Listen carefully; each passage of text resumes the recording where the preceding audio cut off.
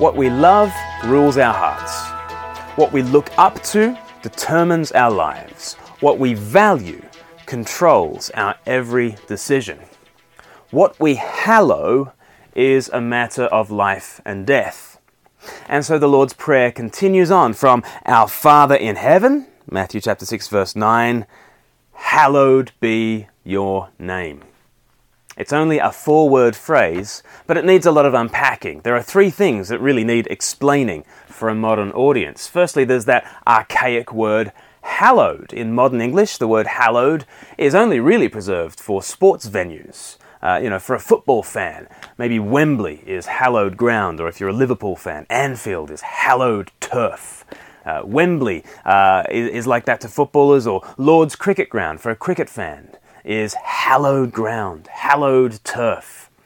And hallowed means regarded as holy.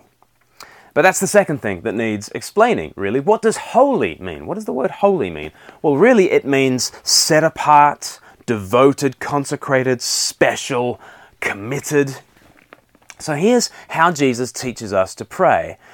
First, we recognize who we're praying to, our Father. Then we recognize where we've come. We've come in heaven to pray. And now we pray, Father in heaven, may your name be regarded as sacred, as special, as set apart. And that's really the final thing to be explained, name. What is God's name? If we're meant to hallow God's name, what is God's name? Well, a few months ago we considered the phrase taking the Lord's name in vain. Literally, it meant lifting up the Lord's name to vanity. And we saw there that God's name is his character. It's his gospel nature, which is expressed in Jesus. And so to put all of this together, what does it mean to pray, hallowed be your name? Well, it means, may your gospel character, as I see it in the face of Jesus, may your gospel character be regarded as precious, first in my heart and then in the world. That is the first thing that Jesus wants us to pray. He wants us to hallow the gospel character of God as we see it in the face of Jesus. He wants us to get our worship right. This is a truth that even the very secular writer David Foster Wallace acknowledged in his famous commencement address. He said this in a speech: in the day-to-day trenches of adult life, there is actually no such thing as atheism. There is no such thing as not worshipping. Everybody worships. The only choice we get is what to worship. He goes on, if you worship money and things, if they are where you tap real meaning in life, you could say, if that is what you hallow, then you will never have enough money and things.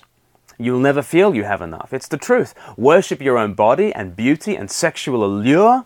You could say, hallow your own beauty, and you will always feel ugly. And when time and age start showing, you will die a million deaths before they finally plant you. Worship power, he says, and you will feel weak and afraid, and you will need ever more power over others to keep the fear at bay. If you worship your intellect, if you hallow your intellect, being seen as smart, you will end up feeling stupid, a fraud, always on the verge of being found out, and so on. Look, says Foster Wallace, the insidious thing about these forms of worship is not that they're evil or sinful. It is that they are unconscious. They are default settings. They're the kind of worship you just gradually slip into day after day. David Foster Wallace knew it, the author. Jesus preached it. Day after day, our hearts hallow other things. Our hearts run after other objects of worship. And if you're not hallowing the true source of meaning and significance and hope and freedom, then you will be torn apart. Each day I need to set my heart afresh on the true source of goodness and beauty and truth. What do you hallow? It is a matter of life and death. It is the very first thing Jesus tells us to pray about in the Lord's Prayer. Our Father in heaven, hallowed be your name. What do you hallow? Football fans may hallow Wembley. Cricket fans may hallow Lord's Cricket Ground. What is sacred? What is special? What is precious in your sight? By nature, it's not Jesus. By nature, we prize things more than we prize our Lord. By nature, we are captivated by 1,000 competing gods. And so we pray, Heavenly Father, reveal more of your beauty. Win my heart again. We pray, Father, may Jesus be my highest affection. Hallowed be your name.